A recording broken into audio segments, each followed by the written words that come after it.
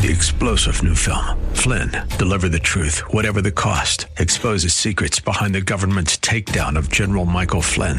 Flynn knew what the intel world had been up to. He ordered the first audit of the use of contractors. This set off alarm bells. He told the truth. He was the most dangerous person for Donald Trump to hire. They had to get rid of Flynn. Flynn, Deliver the Truth, Whatever the Cost. Available now. Watch it today. Go to salemnow.com. salemnow.com.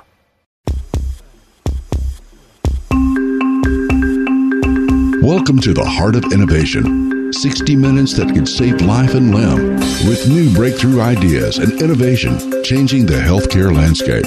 Brought to you by patient advocacy group thewaytomyheart.org in partnership with Cardiovascular System Incorporated's patient advocacy campaign, Take a Stand Against Amputation.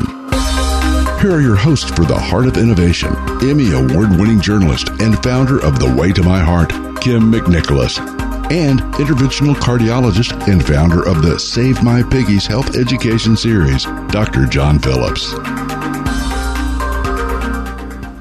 Welcome to the show, everyone. I'm with Dr. John Phillips. Also, we have a very special guest. Nurse practitioner Kay is here, and today we are going to talk about the importance of a full vascular assessment. To join the discussion, if you are listening to the live broadcast, write down this number, 1-888-367-5329, 1-888-367-5329. Dr. Phillips, you are in clinic today, so you're joining us live from the hospital. You got the on-call duty. That's right, Kim. How have you been? It's amazing. We've got another week come and go, but yeah, this week I'm what we call the rounder for my group. So I see all the inpatient patients that have peripheral arterial disease or coronary artery disease. And yes, I'm on call this weekend, so I may have to, mute and go do something. So we'll see. Mute and go save life and limb. I love that.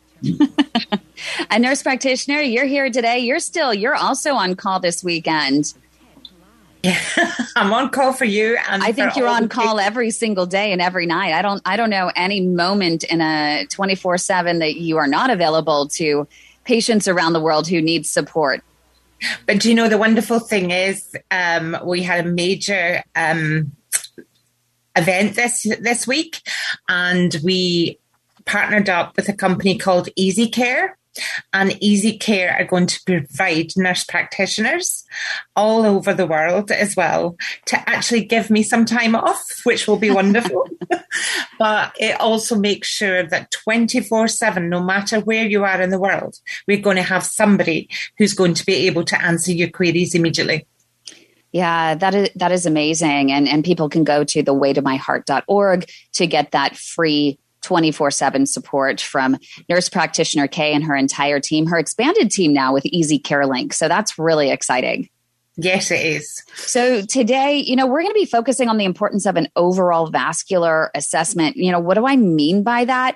We want you to chat with your doctor during every annual exam. And by chat is an acronym for C, carotids. Those are the arteries in the neck. There's also the vertebrals. They're there, the two. H is for heart. A is for abdomen or aneurysms. T is for toes. So you got to check those leg pulses for that peripheral artery disease. And all can be checked with the simplest tool, right? Dr. Phillips, a stethoscope. Indeed. I think this is very, very timely with respect to assessing patients who have what we call polyvascular disease. We've talked about this on previous shows where folks have peripheral arterial disease, but there's overlap into the carotids or the neck arteries, and then overlap into the coronary arteries or the heart arteries. And people do not typically die from a blocked artery in their leg, but they do from a blocked artery in their heart, which can cause a heart attack, and a blocked artery in the carotid can cause a stroke, which can be very debilitating. Yeah, you were just telling us before the show that you being on call, that's probably something when people aren't getting checked soon enough, they end up in the emergency room on the weekends. And you just had a patient this morning. Yes, exactly. We were consulted on a patient who has poorly controlled diabetes and stage renal disease on peritoneal dialysis, who about 2 weeks ago noticed some discoloration on her fourth digit on the right foot that has now turned to dry gangrene. So it's completely black. The tissue is dead. And this is likely related to blockages within the leg. However, a few years ago, she had a stroke. So now she's kind of debilitated from the stroke. So again, has that what we call polyvascular disease. Multiple arterial beds are affected, which is why it's very important when you do see your primary care physician or a specialist that they are evaluating all of your arteries from the neck down to the toes.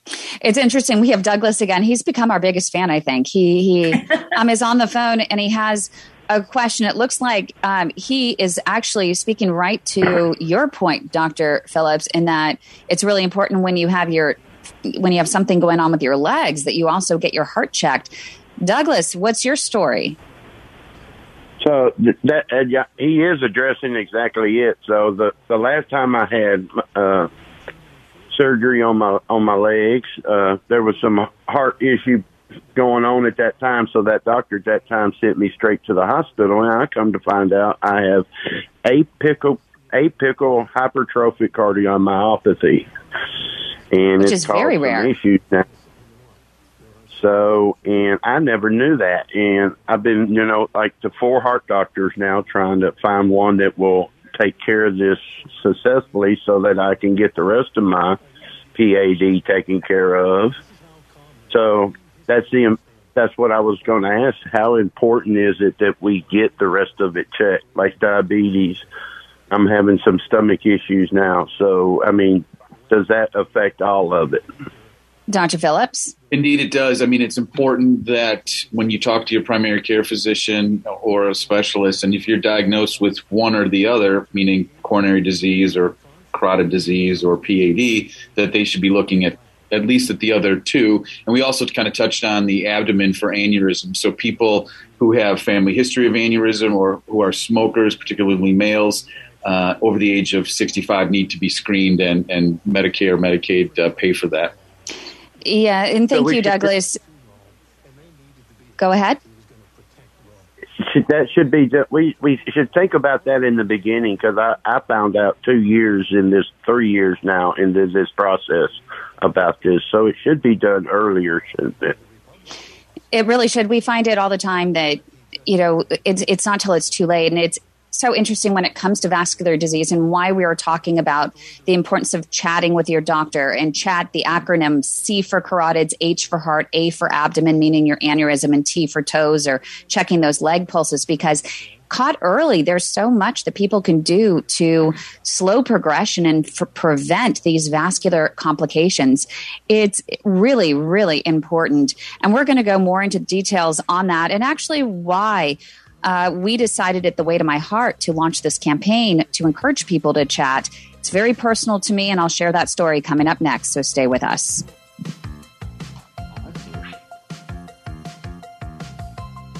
Well, hi, everyone. My name is Dr. David Alper, and I'm back again with The Way to My Heart's Footnotes. And today we're going to talk about ingrown toenails. Why are we talking about ingrown toenails? Well, while it's absolutely true that ingrown toenails are not more common in folks with PAD and diabetes, the consequences of them can be much more dire. And so you want to make sure that you understand what they are, how to treat them, and when to get them treated properly, because you do not want this infection to spread. So, what is an ingrown toenail?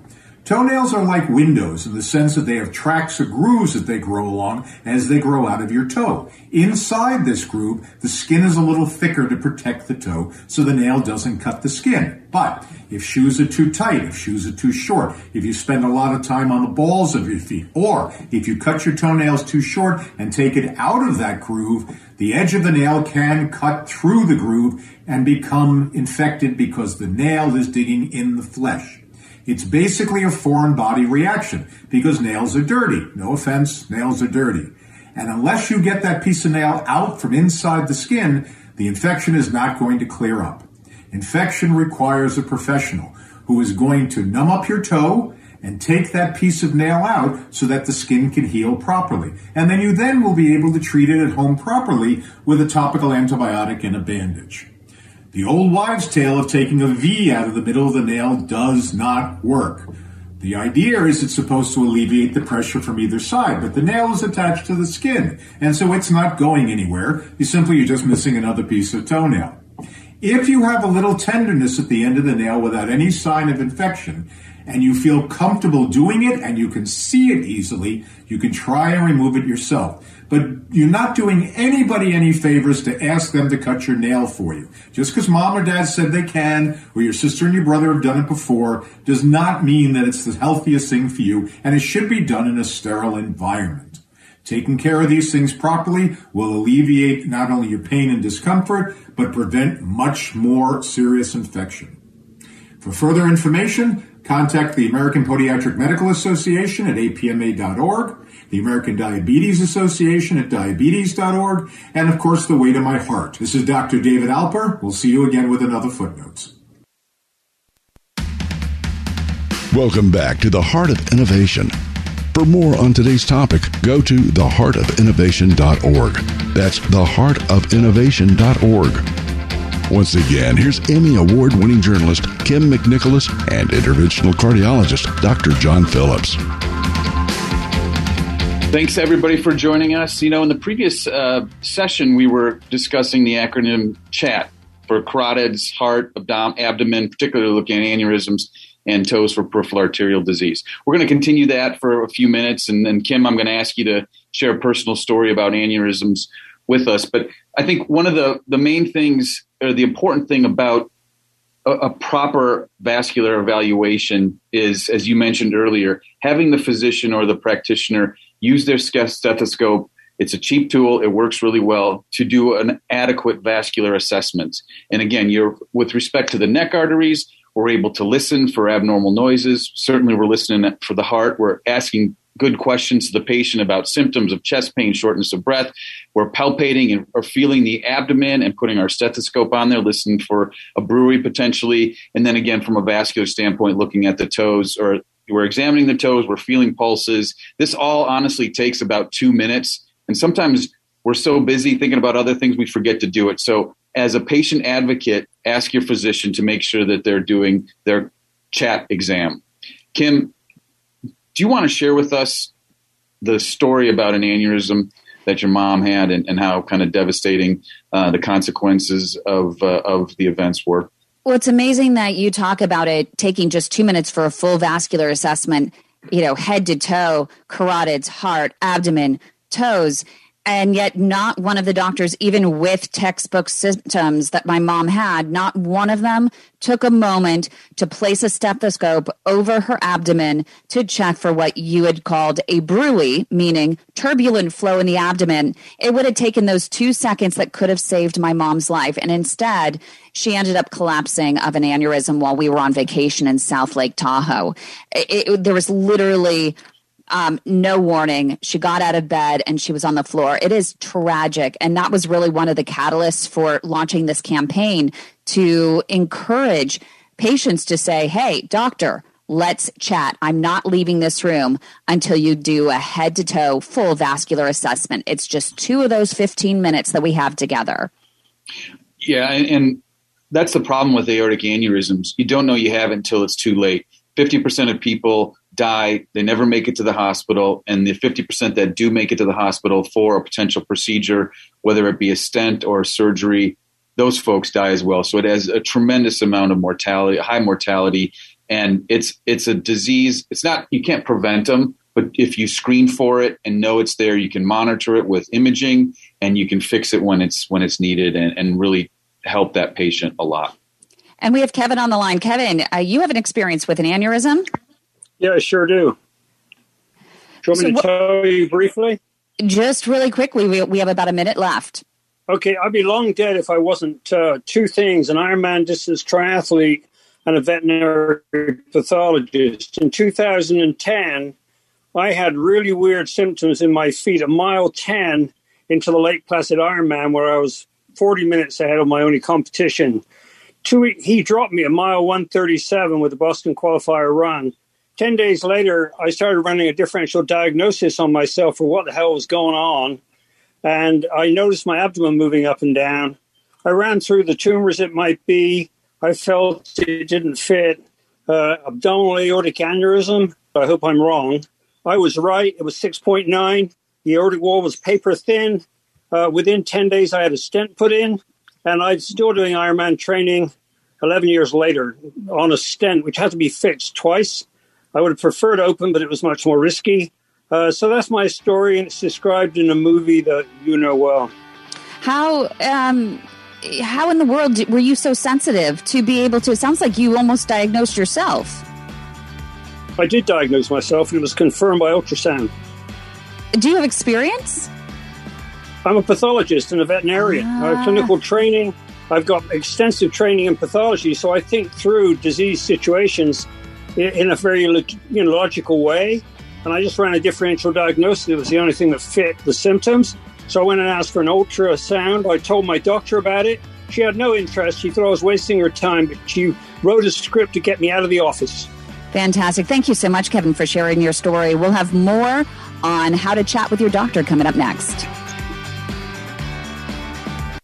Advocacy organizations take a stand against amputation and the way to my heart. Here is Dr. Anahita Dua, vascular surgeon with Mass General Hospital in Boston, Massachusetts, talking about how to walk effectively to improve blood flow if you have narrowed arteries in the legs, known as peripheral artery disease. Peripheral artery disease in the intermittent claudication sense, when you have a situation where you do not have wounds, and you do not have what's called rest pain, where you're just sitting there in your chair, but your leg hurts a lot. So you're not in that category. We're just talking about purely here. It hurts when you walk, whether it's 5 steps or 100 steps. It hurts when you walk. That's the intermittent claudication. That patient can really, really turn their life around by walking. Now, how do you do that? This is how you do it. You wake up in the morning every day. You commit yourself to 30 minutes of continuous walking. But here's the ticket. It cannot be, I go for a walk with my spouse, down a couple city blocks, stopping to pet someone's dog, stopping to check if they're fresh avocados. No. Every time you stop, the clock restarts. So what you would need to be in is either in the mall or on a track where you can continuously walk. Because you need to turn that watch on. So you got your iPhone or whatever you have to time yourself. You turn on the timer and you start walking. And I don't care if you walk 7 steps or you walk 7 miles. You document. I walked this far today in time, right? Before the pain set in. And then you document, I walked this much further with the pain. Because that's what I need to know. I don't care how far you walked. I want to know how far did you walk when it hurt? Because that is what's building those blood vessels. You can walk for 7 miles. Okay. But on that 7.1 mile, when you start to feel the pain, that's when you need to give yourself another 5 to 10 minutes of walking to the point where you're actually limping, because that's where your body is saying, you've got a tribunal basically that sits in your body that has a certain amount of resources. And it has to decide, what am I going to do with these resources? Where am I going to lay down new blood vessels? Right. And if you hurt your body essentially by walking, the legs are telling the body, I need you to invest in me and create new blood vessels in me so that I no longer have pain when I walk. It's no different if you were working out in the gym and you're doing a bunch of reps with your biceps and you get that pain in your biceps when you're working out. What do they tell you to do? What does your instructor tell you to do? Oh, give me one more. Give me one more. Why? Because it's in those moments when you have that severe pain where you're actually going to be building blood vessels. You can do 100 reps like this, no big deal. But it's that last 2 that build it.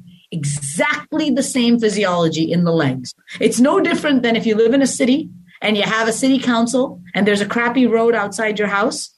The person who goes and complains 1,000 times, screaming and yelling and picketing and chaining themselves to the city council is going to get money to get that road built. The person who doesn't is the one who's going to get nothing. And in fact, they might let the road deteriorate more. And that is what happens when you don't walk, when you have intermittent claudication. Most people will stop walking when they're in pain, naturally, right? And so, and a lot of doctors will tell you even to do that because they don't know. They don't want you to get injured. Your PCP may not know. If you get one of those little chairs that you can flip out and sit down, that's ideal because then you don't have to go somewhere to sit down. You sit down, and the minute that you can go again, you go again. And you do that for 30 minutes and you document each time. How far did you walk? How far with pain? How far did you walk? I guarantee you, I will give you this in blood writing, okay? That if you do that in 6 months, you will increase your walking distance and decrease the amount of time that it takes, basically, that you have to sit down, essentially. So you'll be able to walk further with less pain. And that's what this whole creating new blood vessels is, because what's happening? The city council in your body is building that road for you. And you have a little piece of blood vessel down in your ankle, a little piece of blood vessel up top. It makes the connection for you. So it doesn't open up what's already gone. It doesn't do that. But it does create these new connections for you. Are you going to be able to run the Olympics? Unlikely. But are you going to be able to enjoy your lives? Go out to the mall, go to a movie, walk around, do what you want with your grandkids? Yes, you will.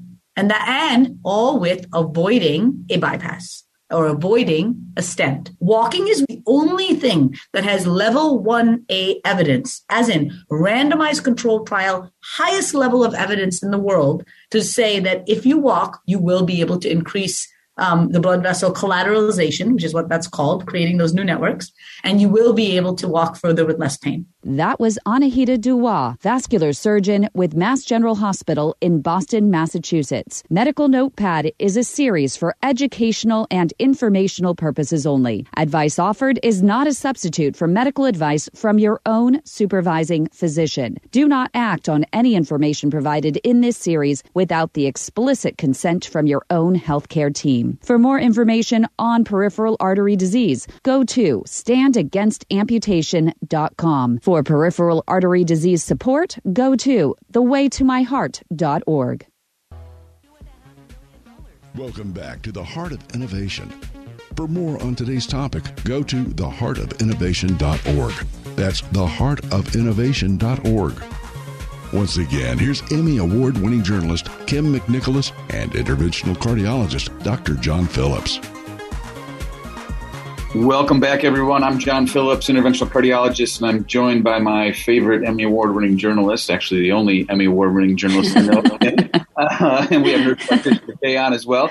So we're just kind of wrapping up the acronym chat. So we talked a little bit about carotids, the abdominal aneurysm. You shared your story. We've spent a lot of time the last couple episodes about peripheral arterial disease in the toes. So now let's talk about the heart. Let's talk about the heart in the sense that of all the things that are going to quote unquote kill somebody, it's blockages in those arteries. And in fact, I'm on call for those types of events this weekend. So Kim, you have a special guest sitting to your right. Dad. I do. I'm actually. Yes. Yeah, I'm actually very lucky to have him here. He wouldn't have been here if it was up to his primary care physician, right, Dad? Correct. My cardiologist, too. Yeah, his cardiologist, too. So you first realized that you had a little bit of something going on with your heart when you were on the elliptical. Well, I had a very intense heartburn, and I took a couple of ginger ales. It went away, but I thought, well, geez, maybe I ought to go get a check for GERD or reflux. And went in, got a check. Doctor says, oh, yeah, we're going to get you some Prilosec. But we had the advocate with me, Kim, who took it from there. The royal pain in the arse. Now, did you have any risk factors with respect to diabetes or high blood pressure or cholesterol problems that they were maybe not aware of? Or no, I didn't. I have it in family. Okay. He had so both his mom and his dad, my grandma and grandpa, but also he had pre-diabetes since like 2002 that they never did anything about, said it's not a problem at all because you're not diabetic. Just go ahead and watch what you're eating, but no problem at all. It's not going to hurt you. But not once. He was, 77, 78 at the time. Yeah. And not once did anyone bother to do any sort of advanced checking.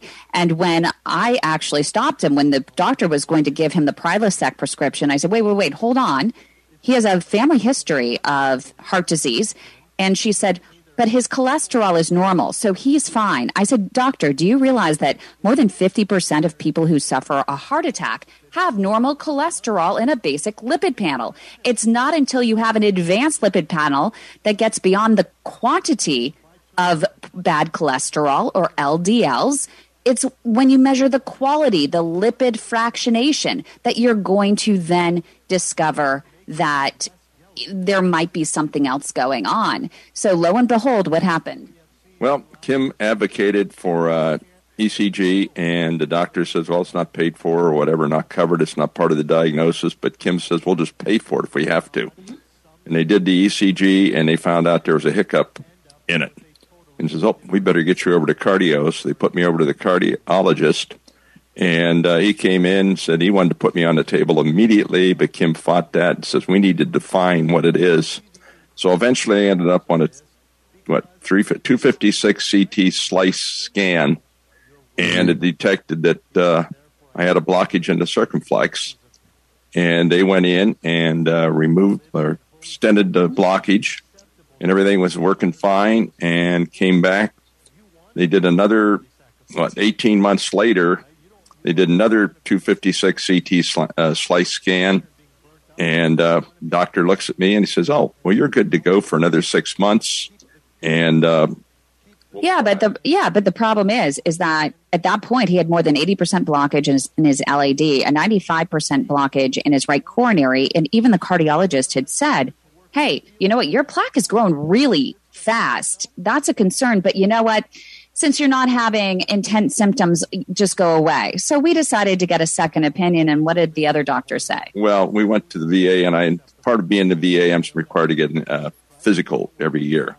And my doctor there looked at the reports because I send them all to him and to the VA. And he looked at it and he says, now, what did your cardiologist say about the 8% growth of plaque in the LAD? What 8% growth? Well, that's what it shows in the report, in the fine print. And Kim hollers out, says, can we get a second opinion? That afternoon, we had a nurse practitioner from cardio calling. And 2 weeks later, they had me on the table doing angioplasty with Joe Yang, who has been on a couple of the shows before. But he went on, he did a complete check of all my arteries. And he found that the LAD wasn't the problem. It was the right coronary, which was over 95% blocked. And afterwards, what's that? You touched on a couple of interesting points, if I may raise them. Number one, your symptoms were maybe a little bit atypical in the sense that you had GERD. However, having it with exertion usually kind of tips us off a little bit. But particularly women have atypical symptoms. And for the listeners out there, it's important if you're a patient to be aware of things, not everybody reads our textbooks with respect to having crushing chest pain with exertion or under a stressful situation. So particularly those that have diabetes or other risk factors, it's important to have your physician really kind of ask the right questions and tease out the symptoms. And I think, typically what I do is start with a stress test and someone who has risk factors, and we kind of go from there. But obviously you've had, sounds like some stents put in, and you're a new man.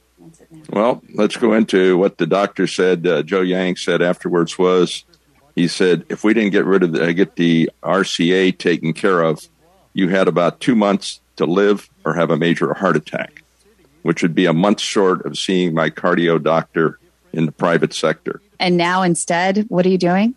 And now instead, they went ahead 2 months later and did the LADs, and I seem to be fine. Right now, I'm just living life. And 4.5 miles a day he walks, including hills, and 30 push-ups. Wim Hof push-ups. If you got to look up Wim Hof, he does it on one breath. And I'll just say one thing real quick. Coronary artery disease is a progressive process. We don't cure it with stents. There's data.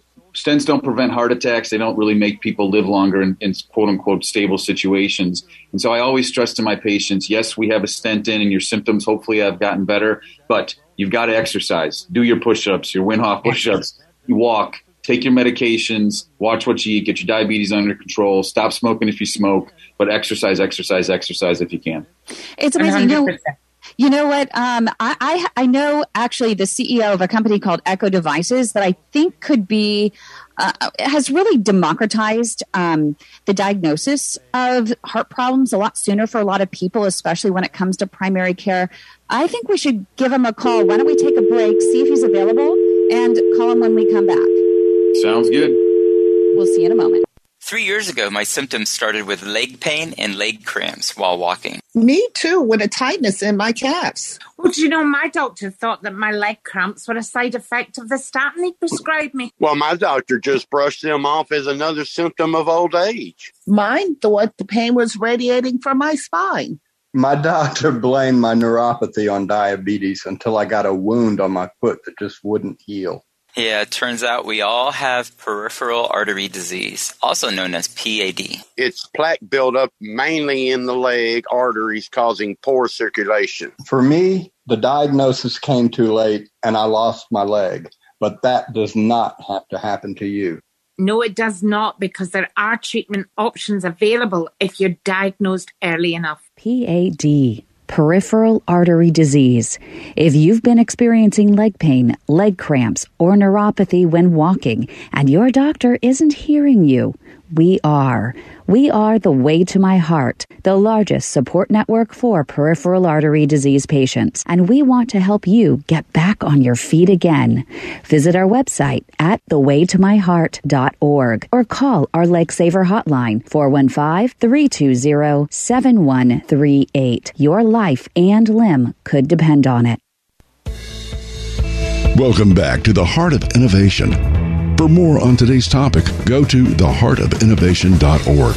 That's theheartofinnovation.org. Once again, here's Emmy Award-winning journalist Kim McNicholas and interventional cardiologist Dr. John Phillips. Hi, everyone, and welcome back. We've been talking this entire show about the importance of chatting with your doctor. The acronym CHAT, C for carotids, H for heart, A for abdomen, or checking for an aneurysm, and T for toes, checking the pulses in your legs. It can save life and limb. Before the break, we were specifically talking about the heart, and I have a CEO of Echo Devices, Connor Landgraf, who's on the phone. I am so happy that you are available to us so last minute on a Saturday because you're so busy working with doctors to save life and limb with this incredible device. I call it the world's smartest stethoscope, and I think it's democratizing access to advanced diagnostics for primary care physicians who may not have an advanced trained ear to be able to get some patients to a cardiologist sooner. Connor, thank you so much for being on. Thanks, Kim. Glad to be here.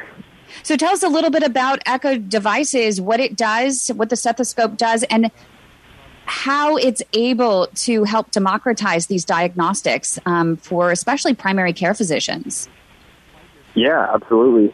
So the stethoscope is so ubiquitous and so common. It is an icon of medicine.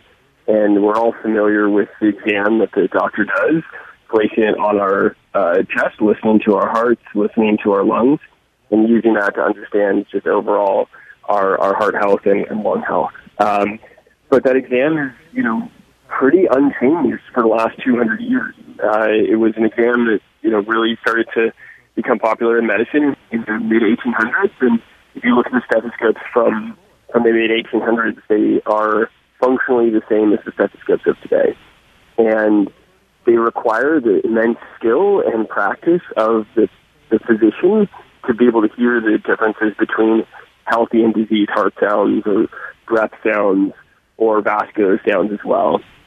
And what we've been building at Echo is the technology to be able to standardize and digitize the way that the stethoscope exam is done and give clinicians, frontline clinicians especially, even more confidence in their ability to detect heart disease. What we can listen with the stethoscope is we can hear the blood flow. So we can hear abnormal blood flow through the valves of the heart. We can hear narrowing of the heart valves. We can also hear narrowing of the arteries, like the carotid artery in the neck. And so making it a tool that is fast, low cost, ubiquitous, it is the stethoscope exam that's done on almost every patient, but supercharging how accurate it can be in diagnosing cardiovascular disease earlier. And like you said, the goal is to democratize access to incredibly accurate, incredibly high quality screening tests to identify cardiovascular disease earlier. Yeah, definitely. Dr. Phillips. Yeah, I think, Connor, you bring up a great point. So often when we're training medical students and interns and so residents, the stethoscope is such a fantastic device, and it can really glean a lot of information about the heart. However, the physical exam in general, as we've been talking about, is kind of slowly going the way of the dodo, where we're getting much more expensive testing before we even do a good physical exam. So I think the fact that you guys have added some, electronic technology to the stethoscope, allowing us to detect subtle murmurs and pathology within the cardiovascular system is fantastic. So how do I find one of your stethoscopes? Yeah, we are available for clinicians to purchase online. Actually, we now have a community of north of 200,000 clinicians and providers using the devices. We want to move the confidence of a real specialist, of a cardiologist, to the hands of the primary care or the nurse practitioners in front line. And we want to, our goal is to make that physical exam, as you said, relevant, accurate, and a first source of information for the practitioner or for the provider. Clinicians can purchase it directly, and we're also working with large IDNs and have a system to roll out this kind of standard of care across their system. I love this. Connor, seriously, thank you so much. Thank you for all you do. Thanks for developing this amazing device that really does. I mean, our gatekeepers are really at the forefront. If a patient can't get through the gatekeeper to get to the cardiologist, then that could literally mean a loss of life. And this really helps to facilitate that and get these patients beyond the gatekeeper and to a specialist a lot sooner. We have a lot of folks on the line here that want to get some questions in. We have Dr. Correa from Kansas City. Wow. We really have reached today. Dr. Correa. Hello. Are you there? Hi, doctor. You're on with Dr. Phillips, nurse practitioner Kay, and myself. Well, fantastic. Thank you so much, first of all, for setting up these educational things. I've been listening in, and I'm not going to lie, it's been great to hear and comforting to hear that people actually think outside of the box and actually going further to be able to diagnose and treat people in the right way. Oh, definitely. So tell us a little bit more. I mean, I'm sure. What do you practice? So practice in Kansas City. I have a capture area of about 4 hours around me. I'm a vascular surgeon and subspecialized basically in limb salvage. But, it's cute. People usually say limb salvage because they do a femdistal bypass and that, in quote, might consider themselves experts. But I actually do about 15 to 20 procedures a week in which I do a complex reconstruction in which I open up the arteries all the way down to the foot and, if necessary, to the toes. They're newer techniques, high success rate, and obviously we're, just like you guys are alluding to, our sensitivity for patients with PAD is very high because we do the right test and we actually ask the right questions, which I think is key for all of these patients. Yeah, and it would help a lot. You probably have a story you could share just about the importance of getting tested for peripheral artery disease. It takes 2 seconds, 2 fingers to feel those leg pulses. That's right. Well, thanks to you, Kim, a patient about 3.5 hours away had been diagnosed with peripheral artery disease, and they did do the right test. Which is the non-invasive study, the ABIs, and they got the waveforms, they got the numbers, and the patient had an ABI on the right side of 0.7 and on the left side of 0.4. Now, put this into perspective. An ABI is how much blood flow is getting down to your ankle. 100% is perfect. Anything less than 90% is abnormal, and that's when you start having symptoms. And this is a woman who's in her early 50s. She works as a nurse. She's up on her feet a lot and was complaining to her doctor that my legs get very tired. And he attributed to the fact that, you're up on your feet a lot. You probably have venous disease. Put her in compression stockings. She was still having complaints. She did the right study, found out that she had peripheral arterial disease. And those tests of 70% blood flow on one side, 30% on the other, and we have less than a minute left here. Both of them were severe. And he put on the right medications and then said, this is all you need. And obviously her biggest complaint was, I need to be able to walk. I need to be able to do my job. And thankfully, we did get to her. And both of her iliac arteries on both legs were about 90% blocked. We opened them up, put in some stents. She went back home. You can't take the smile off that woman's face. She's back to work. I bet you That is amazing. Thank you so much, Dr. Krier, for sharing her story. We really appreciate it. That's exciting. It's important to really not only get diagnosed early, but also, trust your gut and make sure you do get a second opinion if something's not feeling right. Coming up in just a moment, we have a couple more callers we're going to get to, so stay with us right here on the Heart of Innovation. Absolutely. Thank you.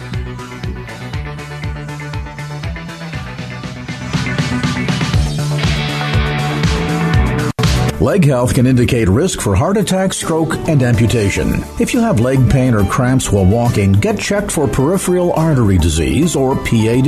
PAD is plaque buildup in mainly the leg arteries. Be sure to ask your physician for an ankle brachial index, also called an ABI test, where they use blood pressure cuffs to analyze the blood pressure in your legs. If they discover you have arterial plaque that's limiting blood flow to your feet, medicine and a regimented walking program are frontline treatment. If PAD is in its advanced stages, your physician may schedule a surgical intervention. Minimally invasive tools are available to remove plaque and restore blood flow, including Cardiovascular System's Diamondback 360 atherectomy system, which sands away plaque that is a hard calcium. It's important to discuss all options with your physician, and if told you have no options, get a second opinion. Take a stand against amputation. For more information, go to standagainsamputation.com. That's standagainsamputation.com. Welcome back to the Heart of Innovation. For more on today's topic, go to theheartofinnovation.org. That's theheartofinnovation.org. Once again, here's Emmy Award-winning journalist Kim McNicholas and interventional cardiologist Dr. John Phillips. Hey, everyone, and welcome back. We're talking about the acronym CHAT. It's really important to chat with your doctor every annual exam, and especially when you have a specialist, to C, have them check your carotids. H, have them check your heart. A, for abdomen or aneurysm. And T, for toes or your leg pulses. We have Diana on the line. Diana. Hi, Kim. Hi. Hi, how are you? I'm okay. I called in to share my story, as well as I'm hearing all these innovations that's coming up. So I'm really excited for hopefully my PCP to get a hold of it. I have PAD, and I haven't had any. I also have carotid artery disease, but I haven't had my heart checked. I did ask both my vascular surgeon and my PCP if I could see a cardiologist, and they're saying I don't have any symptoms, and so hence no referrals. So how do we kind of get the word out there so that they understand?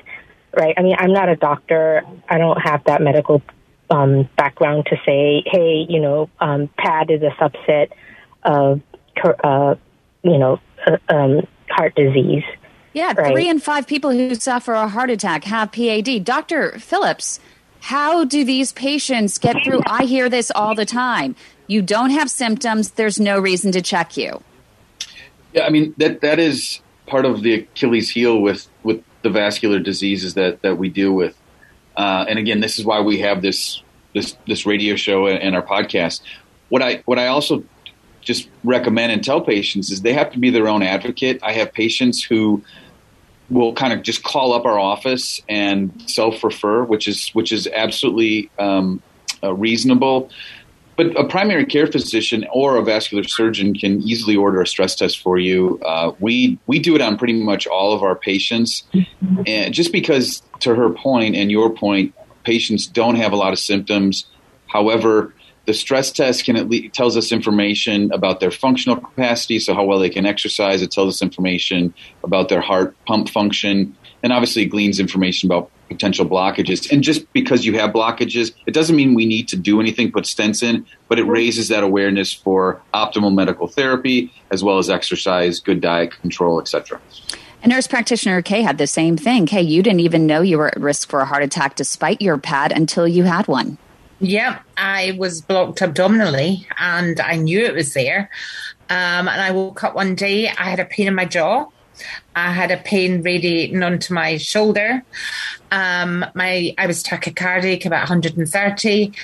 My husband was a bit worried. He rang and asked for a house visit. The doctor came out and she said, "You need to go into hospital. You're having a heart attack." I got in there. My troponin levels were way up, 785 or something. And they said I was really lucky that I'd made it into the hospital in time and had my bloods done. And I should know better. I'm a clinician. But female symptoms of heart attacks can be quite varied to male. And they can be very subtle. Very subtle. You don't have that sharp tenseness and the pain in the chest and the pain down the arm.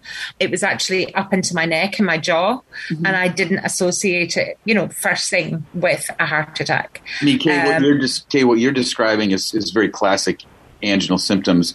But to your point, women have oftentimes atypical symptoms and then they kind of get blown off. So it's important to dig a little bit deeper and make sure that you're not, as a physician or provider, we're not missing something for that patient.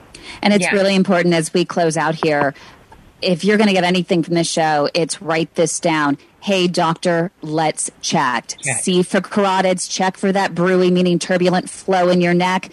H for heart, both valves and your arteries, as well as your for atrial fibrillation. And A for abdomen, check for that aneurysm, check for that bruit in your abdomen. And T for toes, check those leg pulses, especially if you're at risk. Everyone over the age, I even think of age 30, you need to make sure every single appointment you are chatting with your doctor. If you have any questions or you want to follow up with any of us, go to theheartofinnovation.org. Enjoy this beautiful weekend, everyone, and we'll see you next week. Another great show. Thanks, Kim. You've been listening to The Heart of Innovation with Emmy Award-winning journalist Kim McNicholas and interventional cardiologist Dr. John Phillips. Our mission is to help patients live a better quality of life through comprehensive education, real-time support, and high-touch advocacy in partnership with thewaytomyheart.org and Take a Stand Against Amputation.